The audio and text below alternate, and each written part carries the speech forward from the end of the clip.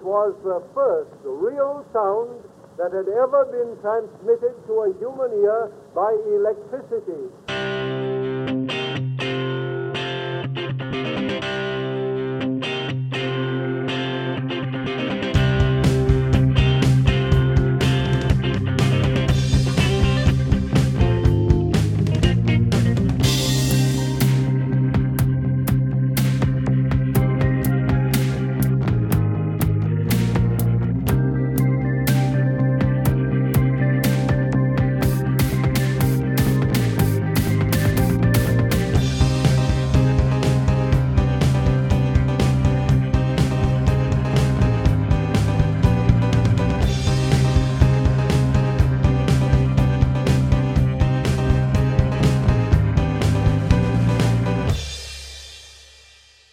Hi everyone, and welcome to episode 11 of the Music Dissectors, recorded February 28th, 2018.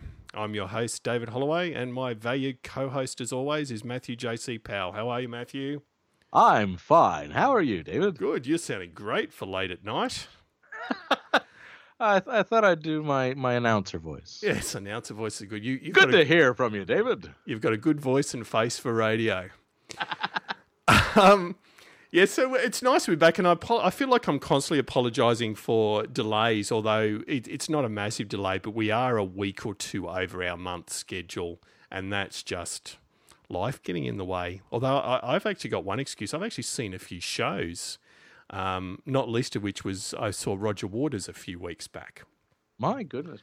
And was blown away, I have to say. I knew he was a good performer, and obviously understand that he's performing, well, half of it was Pink Floyd songs, so you can't lose there. The staging of it just blew my mind. But have you seen any shows, Matthew, since? I know you had your McCartney binge, but nothing since then? I had McCartney. I haven't been to a concert since McCartney. I've been watching movies. It's Oscar season. True. So I have been in cinemas a lot. Excellent. Of late. And I do have a pick for what's going to win Best Picture, but I'm not going to tell you what it is. And I'll tell you Tuesday. Oh yeah, is that when the Oscars are on? Well, the Oscars are on Monday, so I'll tell you Tuesday, and you'll think that I was right. That's right. It's all about credibility. Well, actually, we can edit this thing. Well, I'll tell you right now that the Best Picture Oscar is absolutely going to go to, and then we'll just fill that in. We'll fill that in later. The listeners won't know. That's right. No, trust me in the edit. I'll make that work. Great. Now, speaking of cinematic, although I think I'm drawing a long bow here, speaking of cinematic, the album we're talking about this week is Astral Weeks by Van Morrison. So, la la la la la la la la la la la ti da. Except that's not. Oh, that's some of the greatest lyrics ever written. Good old Brown Eyed Girl. I think that's in the top 10 of most overplayed cover band songs as a cover band musician. I actually like it, and I can play it, but I think it does well at karaoke as well, because everybody knows the lyrics. That's right. La la la la la la la la. You cannot lose. Yeah, you can't. Sorry, my chair just broke. Oh, your chair broke. Let's see. You hear it all here live on the Music Dissectors. And it's a pleasure to have John Fulcher on the podcast, and John, as you'll hear, actually went to the trouble of writing an essay about Astral Weeks and Van Morrison's work on it, and so he came to my attention via a friend, and as soon as I heard that John had written this essay, I thought, well, there's someone that has a passion for a particular album. I'd love to speak with him, so we're very grateful for John for taking the time, so thank you, John. So yeah, let's jump into the interview on Van Morrison and Astral Weeks.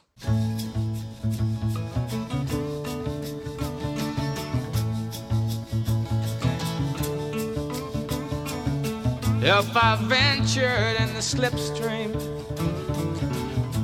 between the viaducts of your dream, where mobile steel rims crack and the ditch and the back road stop. Hi, John, and thanks heaps for joining us tonight. Pleasure. So you're a bit of a special customer, John, because I think I can safely say, and we've had some wonderful guests over the last, this is the 11th episode, the last 10 episodes. We've had some great guests, but I know for a fact you're the first one that's had such a passion for the album that they're discussing that they've actually gone to the trouble of writing an essay about it. And so, thank you for doing that. And I'm probably keen to start off with just what made you decide to do the essay? So we'll obviously talk lots about Astral Weeks, but what was the thing that tipped you over the edge to go, I love this album so much that I decided to write a substantial piece of information about it? Probably what you just said. I love the album so much I thought I'd put it all down in one place. There we go. Podcast sorted. What do you say, Matthew? That was fast. Yeah. See, thanks for coming around. I've read a lot of books about Van Morrison and I've got a lot of source material. And I just thought I've basically been listening to this album for nearly 50 years since it first came out. And to me, it just sounds as fresh as the day it was recorded. And so for me, it's very much alive. And I just wanted to put everything down that I'd come across. Excellent. And you raised a really good point there that I hadn't actually thought of, that it's the 50th anniversary of the release this year. I actually haven't noticed which month it was released, but I assume we haven't hit the 50th yet. But no, not yet. That's incredible. So, and do you remember where and when you first heard it, John? I was thinking about that the other day. It was probably in the early 70s when I was living in Brisbane. I'd been a fan of Van Morrison for quite some time, since my teenage years. Just about everybody I knew had a vinyl single of Baby Please Don't Go and Gloria. Very popular in its day. And then a little bit later, I think it was 67, Brown Eyed Girl was a hit in the pop charts. But I hadn't listened to a whole lot of Van Morrison subsequently. And a friend of mine in Brisbane, Wayne, he reintroduced me to Van Morrison's albums in the early 70s. I think the first one I listened to was his band and the Street Choir, and then maybe Moondance. And then I went back and discovered Astral Weeks from there. So it would have been, 73, something like that. So it was a process of discovery, and it was a slow burner. It didn't sort of grab me straight away. I was more taken immediately by albums like Moondance, because that's so accessible and such great tunes on that. But then I went back and tracked down this Astral Weeks subsequently, and it took a little while to get there, but then I thought, what the hell is this? This is not like anything else I've ever heard. This is like stepping into another dimension almost. It's like transformational. As he says in the title track, to be born again in another world, in another place. And so that's how it struck me after listening to it for a couple of months, maybe a year or so. And it's never left. It's always been the same subsequently. And for me, it's just the best music that's ever been recorded. It's actually, surprisingly, you're not the only person who feels that. That's right. There's actually a number of people who, I mean, it pretty consistently rates in magazines and radio programs sort of top 10 albums of all time. But there's a few lists that it comes in at number one as sort of just the best album ever. It's just amazing, but it didn't sell much at the time. It took it still 30 years or more. 30 years or more to go gold. Yeah. I don't think it ever made the Billboard charts. Not a huge album. No. I believe it didn't make the charts in its day. I believe that Reissue a few years ago scraped the bottom of the Billboard 200. Okay. But I think that's its highest chart position, sort of. Yeah. So somewhere down the bottom of the Billboard 200 as a reissue. But in terms of critical response, it's just been overwhelming. Yeah. But again, as you say, a slow burn. I mean, it really kind of took off in terms of popularity after. Sorry, you'll have to give me a moment here to remember the guy's name. The guy who was in guy depicted by Philip Seymour Hoffman in Almost Famous. What's that guy? Lester Bangs. Oh yeah. Yeah. Lester Bangs did a huge review of it in Cream magazine, about 1974. Right. So that was like 6 years after the thing was released.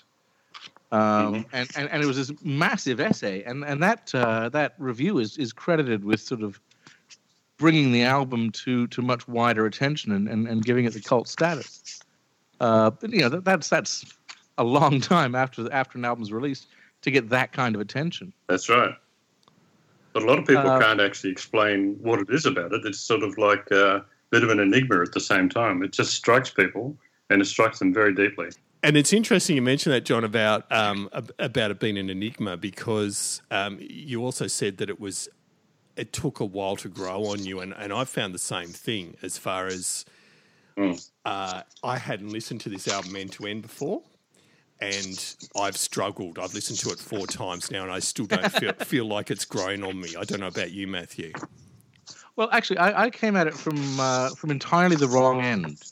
In that I many years ago obtained from somewhere a copy of The Best of Van Morrison. Yes, a compilation album, which is the worst way to introduce yourself to an artist. But Sweet Thing is on The Best of Van Morrison, which is a track from Astral Weeks.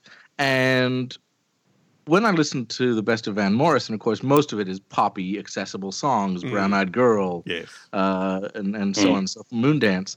And then there's Sweet Thing that is like nothing else on the album.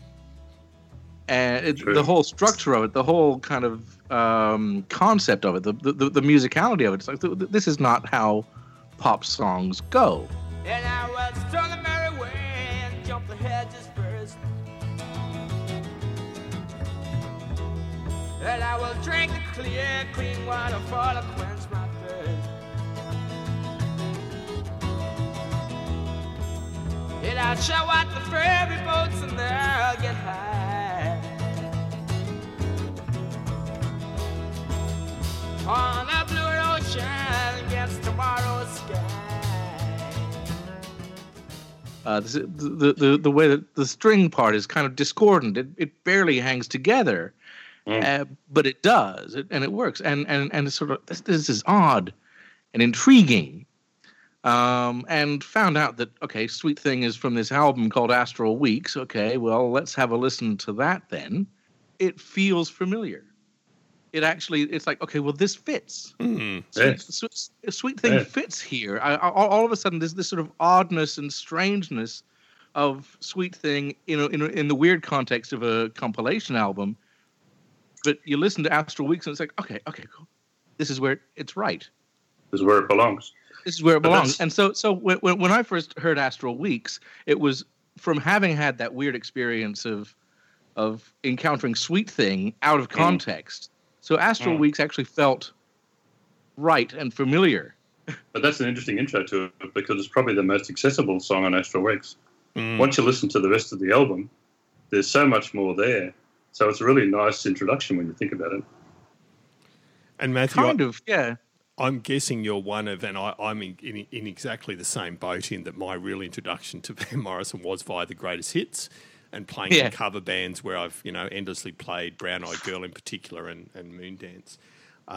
So yeah, and sadly though it's been that long since I listened to the greatest hits, I hadn't even picked up on the fact that there was a song from Astral Weeks on it, which I should have realised. But let's go back to the recording then, John, and as someone that's written an essay, and I know you'll know a fair bit about this. So my understanding is that Van Morrison had some interesting legal issues in the lead up to this. And so he went into the studio. And what's your understanding of how the sessions were done and how it went?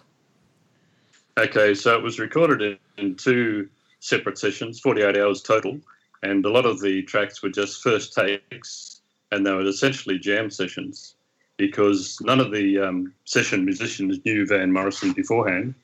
They all came from a jazz background, so they were used to jamming together.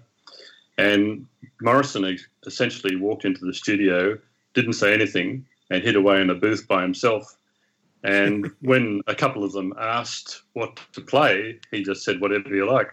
And so they followed him with the strumming on his guitar, and that was it. It was essentially a jam session, and a lot of the songs were first takes. The standout one being the title track, Astral Weeks. That was the first and only take of that. So 48 hours total, which sounds incredible by today's standards. Absolutely. I wanted to mention, we were talking earlier, sort of have we actually reached the 50th anniversary of the album yet? I mean, the recording sessions were the 25th of September 68, and then the 1st of October 68, and then those overdubs for the string section and some brass, I think, were on the 15th of October 1968, and then the album was released in November. So from the end of September, 3 sessions, including overdubs, and we got an album out in November. And it's this. I mean, that doesn't happen. No. That kind of time frame. Remember, you're talking about a time when, the Beatles took a year to make the White Album, that kind of thing. Yeah, but even in this day, it was unusual. Yeah. Because you remember, that was hot on the heels of Sgt. Pepper's, for example, where they took months to do that as well. Yeah.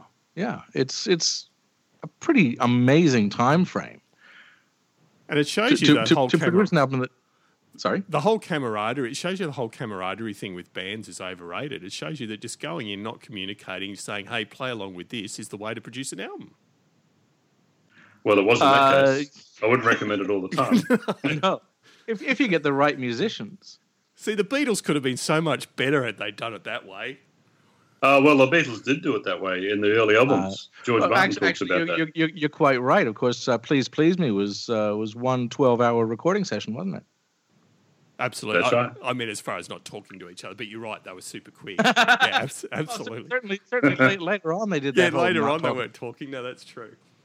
Yeah. But it is impressive, and as you said, the quality of what they've come out, they came out with in the end. And I'm interested, John, and I'm probably jumping off on a tangent here, but what's, as far as you know, is Van Morrison's perception of this album today? And like you mentioned that he walked in and didn't communicate. I know he's renowned as being a cantankerous old bugger. I hope yes. Yeah. Curmudgeon, I think is the word. Yeah, I'd be interested. Like, does he hate this stuff now, or he just sees it as part of his canon, or like maybe no one knows.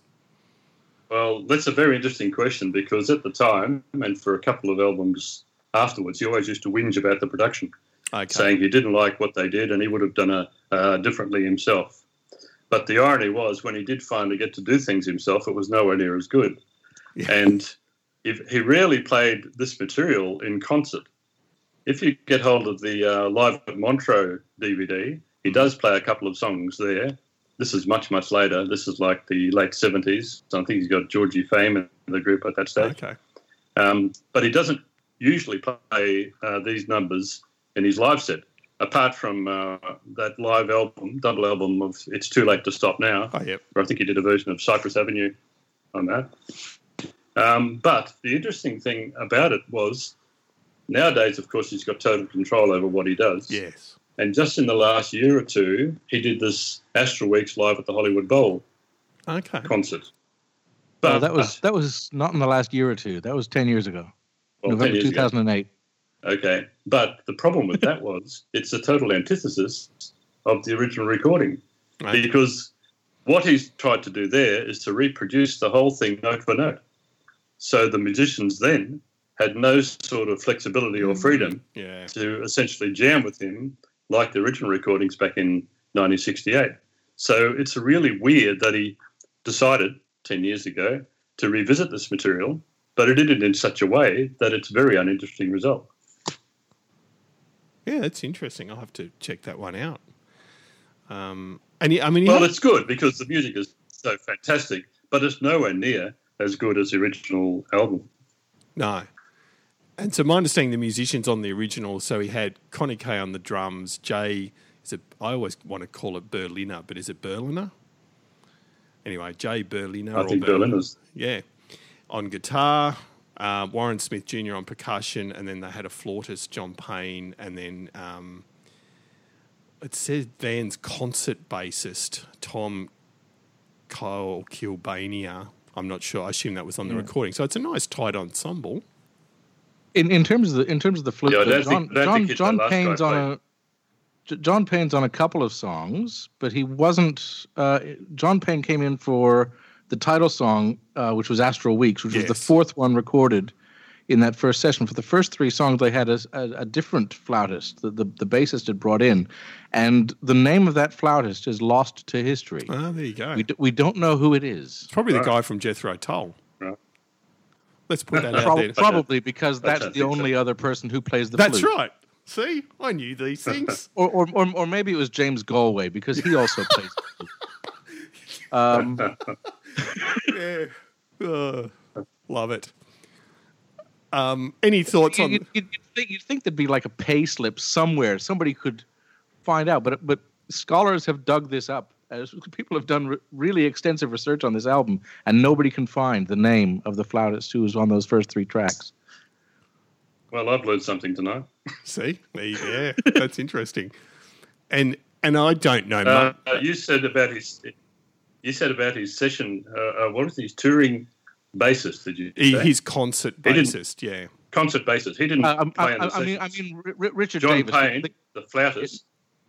John Payne John Payne wasn't the guy who Richard Davis brought in.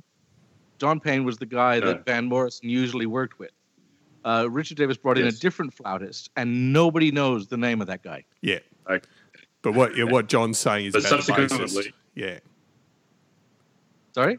But subsequently, the concert bassist and John Payne toured with Van. He actually played this live for the first year after it was recorded. And there was a three-piece. It was the flautist who did play on the sessions, and the bassist who didn't, and Van, with his acoustic guitar, he did concerts following the recording of it. Right. And I like his quote. Not very well received, apparently. Okay. I like his quote that when they were recording, they went right through the songs and cut all the solos out. If they hadn't have done that, every track would have been the whole side of an album. That's a long album. See, that shows that they were basically jamming. That's right. Exactly. And what do you know about the producer of the album or the recording engineers, John? What stood out for you about the actual, without getting too deep into technical process, which we probably don't have a lot of information on? I mean, how big an impact, given that Van Morrison came in, wasn't that communicative, how much of an impact did the engineer and producer have on it? I think the producer had a massive input to it. I mean, people have downplayed it over the years and said this is Van's album, but he had a notoriously antagonistic relationship with his producers. But the producer got all of this out of the musicians. The producer was the guy that, first of all, he was sent by Warner Brothers to talk to Van about recording, and Van played him the first few bars of Astral Weeks on his acoustic guitar, and the guy just had a transformational experience. He said he can't listen to it without getting really emotional about it even now, like decades later. And he's the guy that got Richard Davis to get the other musicians together because he came from a jazz background himself. So the producer's very sympathetic with that style of thing, and also the layout of the tracks and the way the album was put together. And from what I understand, the arrangement of the strings was largely down to the producer, Lou Merenstein. And if you look at the layout of the album, it's got an A side and a B side, and the A side is in the beginning, and the B side is afterwards. So there's a real transition in going from side one to side two on the album. Now, back in the day, this was quite unusual as well for vinyl records. People just used to slap tracks onto an album without much regard for the order or the running and how they all melded together. But in a sense, this is one of the first true concept albums because it does flow, but it flows in the order that the producer put together. Now, if you go to the Live at the Hollywood Bowl album from 2008, Van has slightly altered the order, and it just doesn't work like it did on the original album. Yeah. There's no in the beginning and afterwards like the producer Merenstein put together on the original album. So people like to claim this is Van's masterpiece and he did it all by himself, but I would argue that the producer had a lot of input to it as well. Absolutely. And I don't think there are that many albums out there where the producer hasn't had a big impact, but you're right, this one is a great example. And just going back to what you were saying about how he was relatively non-communicative, I know the guitar player Jay Berliner talked about how Van would get very emotional in some of the takes or the sessions. So he got really worked up to a fever pitch. He came out of the booth a couple of times very excited, especially that first session. They were very, very happy with what was going on. So that probably shows a little bit of another side of him, that he does come across as this gruff, leave me alone sort of guy, but he was certainly getting excited back then about what he was doing. Yeah, but when the spirit's moving him, nothing else matters. And it certainly did get moved. If you go to there's two streams of consciousness songs in particular. There's Cypress Avenue and Madame George. And in some of those songs, he just repeats the words over and over and over again. And if you're to read them on paper, they don't make sense. But you listen to Madame George, and he starts singing the love that loves to love, the love that loves to love, the love that loves to love. It just sounds ridiculous when you see it on paper. But you listen to it, and it's just absolutely stunning.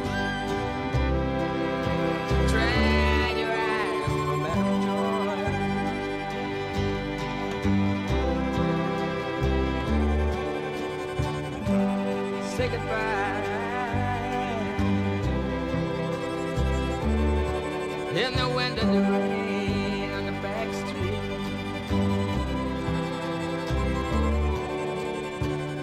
In the back street.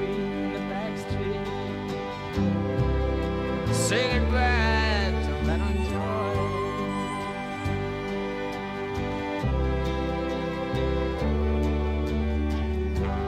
In the back street, in the back street.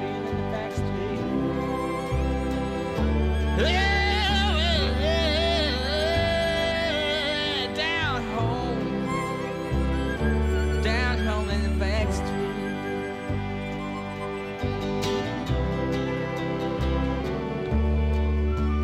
Gotta go.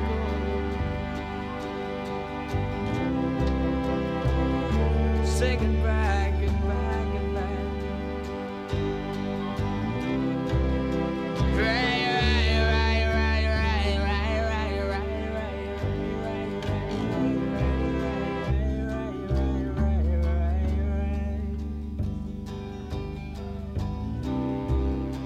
Say goodbye to Madame Joy.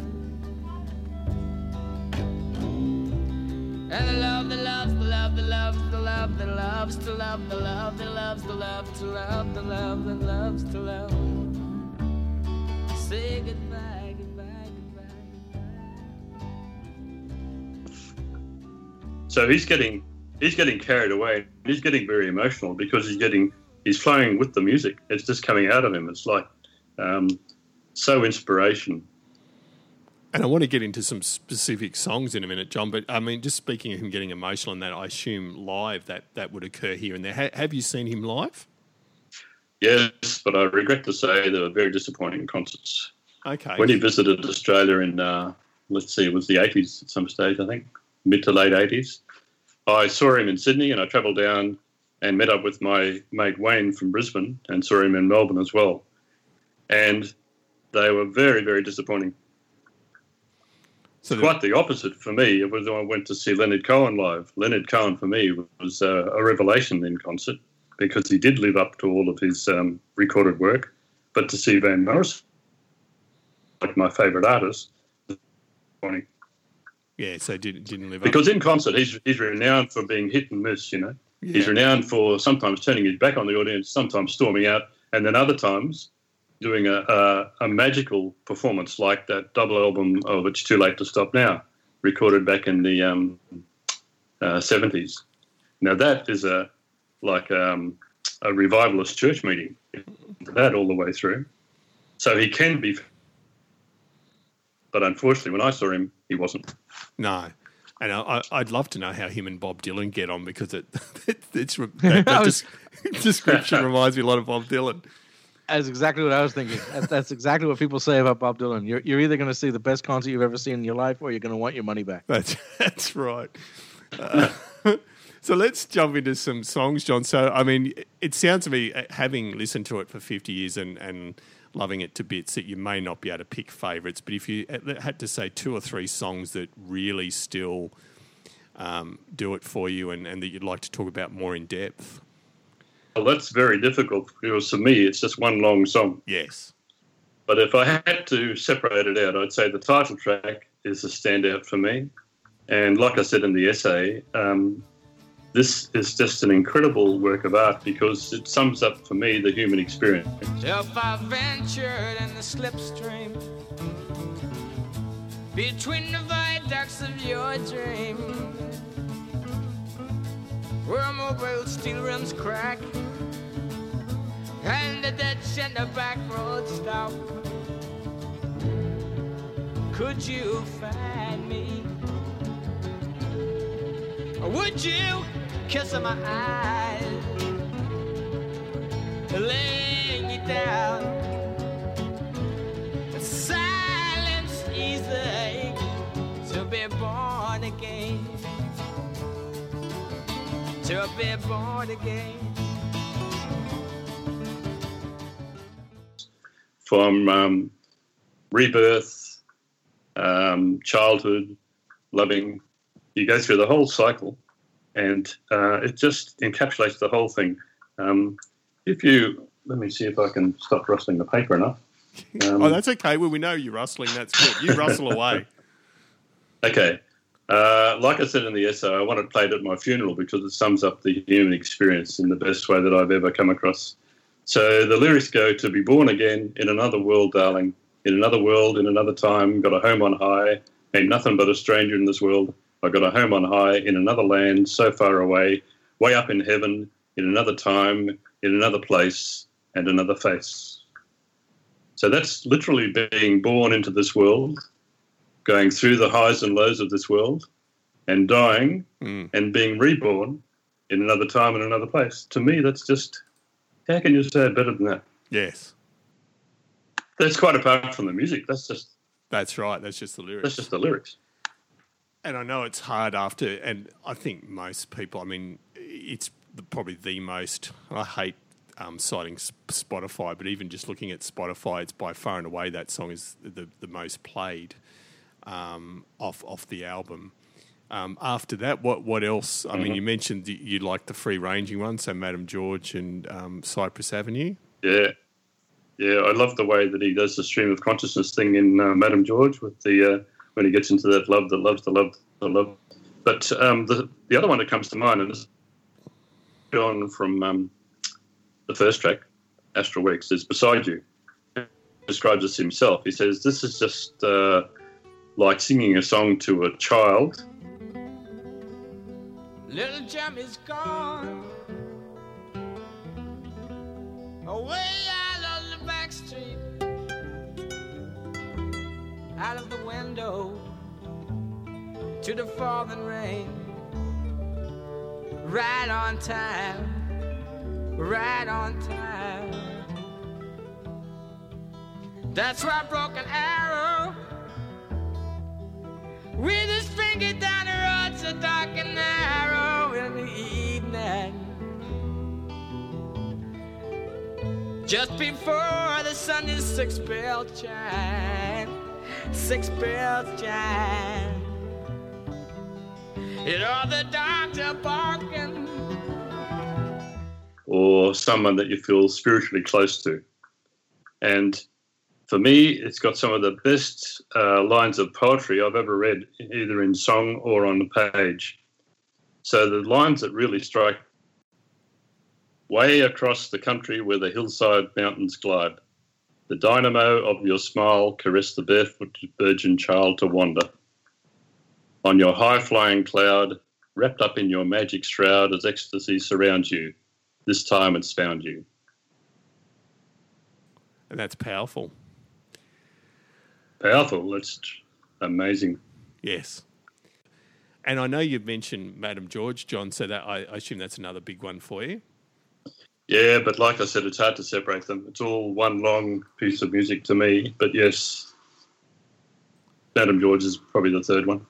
And what's the, for those that haven't heard it, what's the subject matter really for that song? Well, as Van himself says, it's a bit of a mystery to him. When it first started coming through him as inspiration, he heard it as Madame Joy, but he wrote it down as Madame George. Okay. So in the song, he starts singing about a transvestite But in the real world, he's got a clairvoyant aunt called Joy who lives just around the corner. So there's a whole lot of things in it about the mystery of childhood, emergent sexuality, being overwhelmed by the whole experience. So it's a little bit like a small child is in a party, a room with a party, and Madame George is one of the characters there. And the whole upsurge of emotions is just a little bit overwhelming. And then Van goes off and starts singing about love. And that's the part that's really worth listening to, because it's stream of consciousness stuff. And it's, scat singing is not the right word, but he gets carried away himself by this, a bit like they described in the recording sessions, where he must have come out of that session feeling pretty good, I'd say. Yes, yeah, absolutely. No, good call. And Matthew, were there standout tracks for you, or you're a bit in the same boat that it's one experience? Well, no, I don't feel like it's one experience. Partly, I suppose, because I first encountered it, from one track. Yeah. Namely Sweet Thing. And I love Sweet Thing. I think the version of Sweet Thing that's on the Best of Van Morrison is different to the version that's on Astral Weeks, or it's differently produced or something, because the strings are a tad more prominent in the mix on the Best of Van Morrison. They're a bit, more lower down, a bit more subtle. I love the way that Sweet Thing kind of almost feels like it's going to fall apart. There's several bits in it where you feel like, okay, the session's about to collapse. They're about to say, okay, we'll have to cut that one, but they don't. They keep going, and it somehow manages to hang together. I love that almost chaotic sense to it, which I absolutely, and the way that the strings are kind of discordant a little bit as well. Not very, but just a little bit off. I absolutely love that, but I think outside of Sweet Thing, which is my entree to the album, I really like Slim Slow Rider, the last track on the album. Slider. Yeah, Slider. Yeah, sorry, Slim Slow Slider. Which sounds like something you get at a grilled restaurant or something. But yes, and it kind of does, yes. But no, again. I'm wondering whether they remixed it for the Best of Van Morrison album, because they say it's remastered. Maybe they changed the mix slightly. I wonder if they did, because it feels a tad more polished, a tad more compressed or something, I suppose. On the Best of album. On the Best of than it does on Astral Week. But yes, Slim Slow Slider is the only track on Astral Weeks that doesn't have the string overdubs. It's much more. What you're hearing on the album is what they recorded at the time. There's no sort of revisiting of it.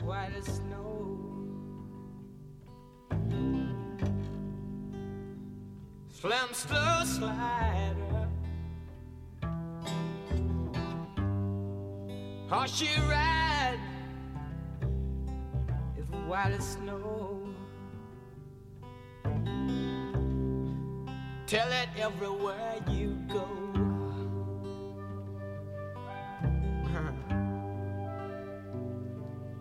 Saw you walking.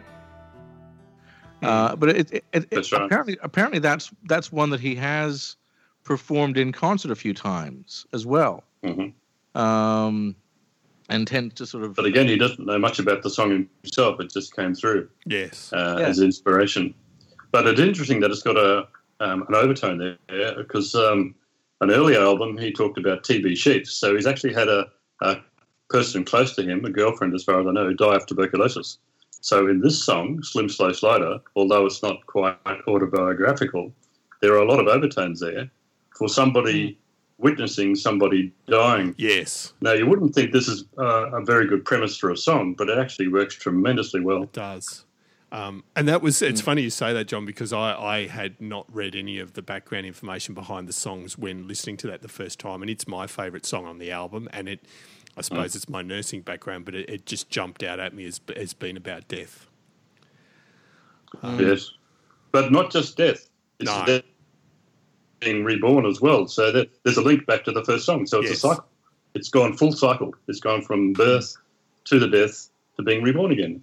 It's just amazing. You can just keep on playing it. Robbie Robertson described it as putting Astral Weeks on repeat. He said you can just listen to it forever. Yes. And can I just throw in the Way Young Lovers Do, which on vinyl it was the album that opened side 2. Of course, nobody listens to sides anymore. It doesn't fit. That's got a completely different feel to it. We strolled through fields all wet with rain, and back along the lane again. There in the sunshine, in the sweet summertime, the way that young lovers do. I kissed you on the left one. It's got a completely different feel, but there's a point to that song in the arrangement, because in the first side, in the beginning, that's like adolescence and beforehand. But the Way Young Lovers Do is afterwards. So he's no longer a virgin in more than one sense of the word. Like, he's been transformed by that experience. So even though the music might not be the best track on the album, the flow works brilliantly again, because just before it, he's in Cypress Avenue, stuck in a car, not being able to get out, and singing to his 14-year-old girlfriend. Afterwards, the first track on the second side, the one Young Lovers Do, that relationship's been consummated and he moves on for the rest of his life. So that's a really important link, even though the music is not the greatest. In fact, he does it a bit like, I don't know, Frank Sinatra or somebody with a big band would do. The music it was recorded on. It was one of the first ones that was recorded in the second session, and a lot of the musicians are different from what we had the first session. So I think there's a whole bunch of reasons why it doesn't feel as organically part of what was recorded in that first session. But yeah, as you say, it is a little bit bit Sinatra-y, a bit too. I know. Yes, there's something odd. It really doesn't fit for me. So it doesn't fit musically, but it's the important part of the story. For me, that's the weak point on the album. Mm-hmm. I'd probably agree with that. I just want to see a Van Morrison Sinatra Not That'll Ever Happen duet. Now that would have been interesting, to say the least. On one album, he talks about singing a song. I think it's on Hard Knows the Highway, where he talks about Sinatra coming into the studio and doing things in the first take and taking a vacation. So, sort of the ultimate in cynicism, I guess. Absolutely. No, look, that's brilliant, John. I think you've covered your passion for what is, as Matthew mentioned, an iconic album that comes up regularly at the top, towards the top of best of all time. Anything else you wanted to add about the album generally before we wrap it up? Yes, there's one quote in my essay that I just wanted to read out because to me it just sums it up, because it's affected so many people so deeply, and it's a bit Sphinx-like in that it's still a mystery. It's inexplicable, but nevertheless, it affects people so deeply. So this is Marcus, some guy Marcus, Greil Marcus. I think he used to be a reviewer for Rolling Stone at one stage. Anyway, back in 2010, he says, a few years ago in a class I was teaching, 4 students out of 16, none of them older than 21, named it as the album they most loved. How did it reach these people?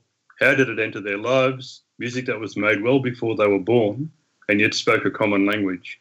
The record spoke to these people then. As far as they cared, it was made for them. They understood its language as soon as they heard it. Now, to me, that just encapsulates the appeal of the album. Absolutely. How can anybody who wasn't born at the time respond to it like that? No, I agree. It's certainly got it. It resonates, and it is one of those albums that, if you've got any deep interest in music, it needs to be listened to. Says the guy who only listened to it fully from end to end in the last week. But to be totally transparent, but I mean, I've always liked Van Morrison, and I mean, even right up to his stuff. Well, his more recent stuff I've listened to recently, and even the John Lee Hooker version of Gloria is still one of my favourite rock songs of all time. Yeah. So yeah, no, he's definitely, and I'd like to get in a room and just see how cantankerous he actually is. That'll be a bit hit and miss. Oh yes, got to pick him on a good day. That's right. But no, John, thank you for that. It's been a great chat. Oh, thank you. Thanks for the opportunity. Straight to my arms, oh little angel child. You know you're only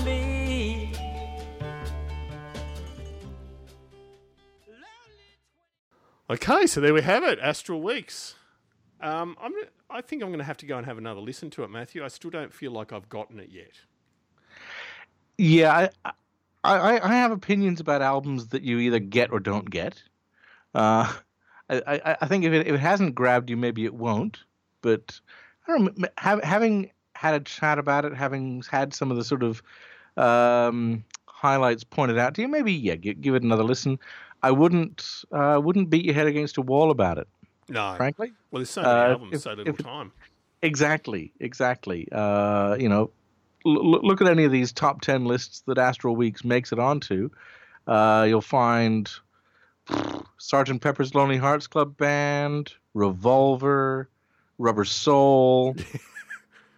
Abbey Road is another one that always makes these lists. See, there are many albums by many, many great artists. many great artists. Such a variety that you could be listening to instead. Absolutely. Also, Pet Sounds. Oh, well, there you go. See, there's many, many artists. Oh, love it. I haven't even got out of the bees yet. That's right. And I'm still delicately balancing on my chair from when it broke in the intro. Just so as you know, I've managed to do all this balletically. It's amazing. Well, if you'd like to go to patreon.com/ I think it's Music Dissectors, you too can donate money to listen to this podcast, and I promise. And buy me a chair. 50% of it will go to Matthew's new chair. All right, I'm saying we're done, Matthew. So we'll be back in a month again. But as always, in the meantime, if you'd like to offer an opinion, suggestion, or even offer yourself up as a guest, and we're always after guests. Especially female entomologists. See, look good. I feel complete now. Please do email us at contact@themusicweek.net. We do have a Facebook page, facebook.com/Music Dissectors. Also, just as an aside, I've set up a little bit of a Facebook page. Well, I have set up a Facebook page called New Music for Old Cynics. So if you search for that on Facebook, New Music for Old Cynics, and all it is a daily update of a song that might put to bed the idea that there's no good music nowadays. The amount of times I hear that, and I try and find a song, you're not going to like them all, but just really good quality, mostly rock-based music, a little bit of electronic stuff in there, but stuff with a singer. That you might enjoy. So I just thought I'd give that a plug. Not that we make anything out of it, but it's just a nice little thing to expand your horizons if that's what you're after. Not a bad idea. So yeah, you'll find the previous episodes of the show on iTunes, and we're also on Stitcher and TuneIn, and all episodes are, of course, on our website at themusicweek.net. So thanks very much for listening, and thank you as always, Matthew. Thank you. And get off that chair. It's been great. Get off that chair before you die. So... As soon as I stand up, the thing is going to collapse under its own weight. This is terrible. I should leave the record button on. So we'll be back in a few weeks, and as always, find a new album to love. Good night.